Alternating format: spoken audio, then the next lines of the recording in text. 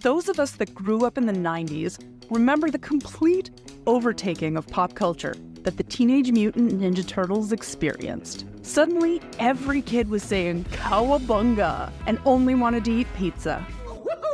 It dices, it slices, and yet makes French fries in 3 different... Through the onslaught of Turtlemania, a ton of merchandise was made. Toys, clothes, games, and of course, movies. Let's face it, folks. We're the Fab Four of the 90s. One green, and 2 green. Yep. Yeah. The original live-action film came out in 1990 and followed with 2 sequels in quick succession. While the first film was lauded by audiences, the second film began to show some cracks in the armor of the franchise. By the time the third film hit theaters in 1993, the fad had begun to wane. The third film made nowhere near the amount that the first film had brought in during its theatrical run and had cost more to make.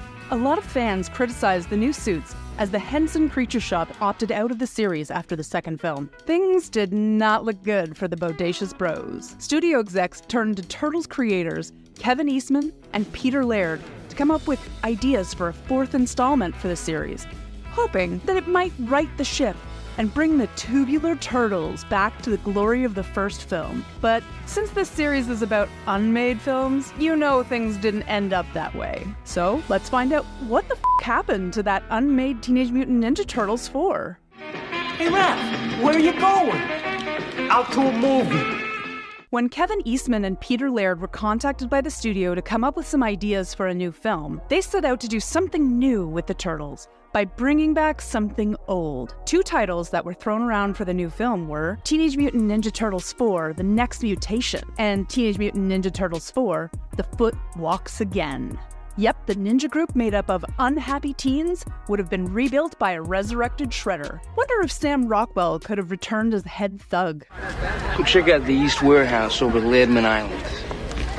Get your answers there. While Shredder was trying to bring back the Foot Clan, he would have run across those troublesome turtles once again. The guys, on the other hand, would have had their own issues to deal with. It turns out that the mutagen that made them into the radical dudes we know today still resides in their cells. After a while, they would all begin to undergo a secondary mutation. Each of the characters would have seen new, unique abilities and powers. Leonardo would have developed the ability to have his skin turn into an impenetrable metal skin. Think Colossus from the X-Men. This would have made him the ultimate leader, as he could charge into battle without having to worry about taking damage. Donatello would have gained a telepathic and telekinetic ability for his already super smart brain. His would have been an interesting addition, as it also came with a new disability caused by these new powers. He would have lost part of his eyesight, which would have seen him don new technological goggles to compensate. Michelangelo would have developed the ability to project a more human-like appearance onto himself. This would have let him interact with people on a regular basis. Raphael then had a power that he could transform into more of a raptor appearance. He would develop long claws on each of his fingers and toes.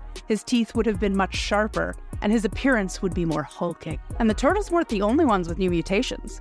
Splinter would have gained the ability to grow into a super rat. The concept art had him looking like a big were-rat. His claws would have been longer, his jaw bigger, and just become a larger presence. This would have allowed him to participate in more battles in the films. The last we saw Shredder, he had mutated into Super Shredder, a giant, muscular version of Shredder with spikes and blades sticking out all over his body.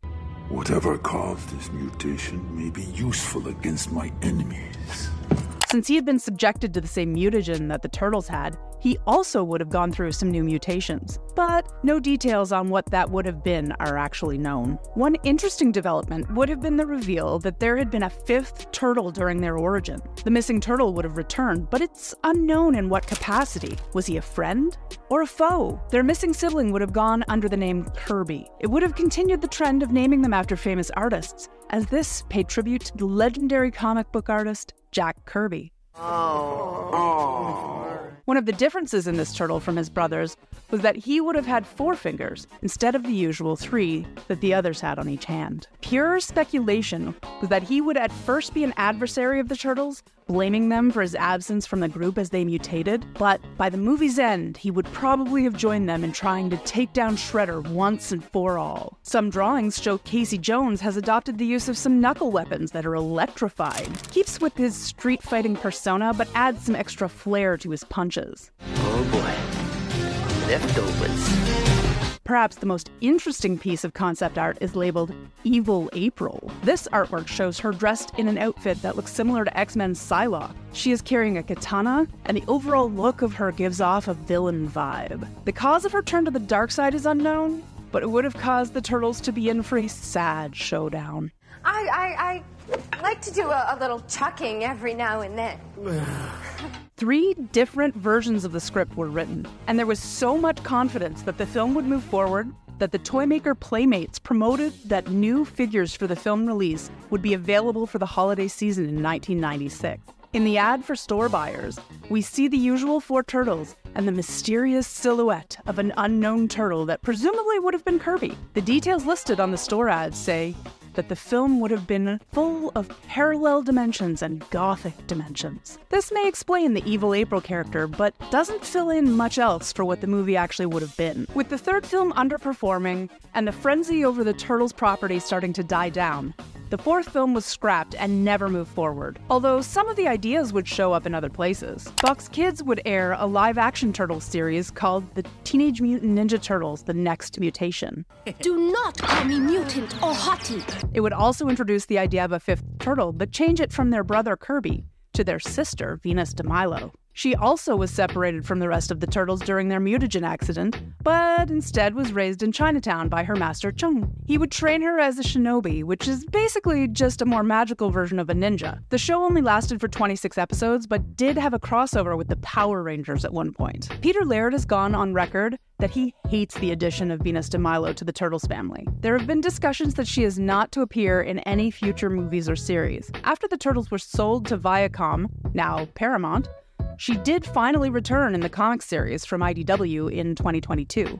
Her design and origin were changed to fit better into the current mythos of the Turtles. Additionally, the idea of the Turtles undergoing secondary mutations did end up making its way onto the Fred Wolf-produced cartoon series. They all ended up with a similar mutation to the Raptor Raph idea, where they grew claws, sharp teeth, and grew bigger.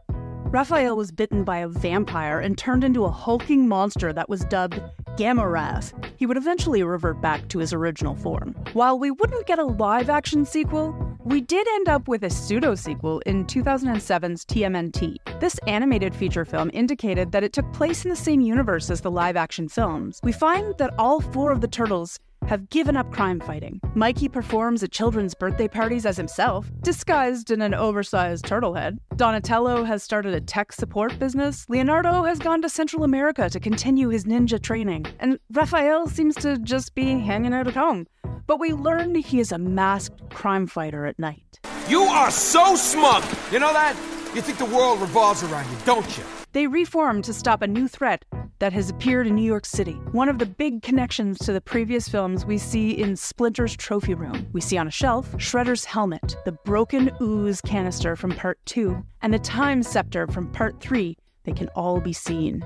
Oh, a fellow chucker, eh? This shows the audience that this film is actually the 4th part of the movie franchise. While we never did get to see the next mutation version of the 4th film, some lucky bidders got to read it. 3 drafts of the script were put up for auction by Kevin Eastman. Even though the scripts are floating around, details of the plot, or even the whole scripts themselves, have never made their way online. We can only hope that someday we'll get to feast our eyes on them. For now, we'll have to settle for feasting on some pizza and yelling "Cowabunga" at our closest friends.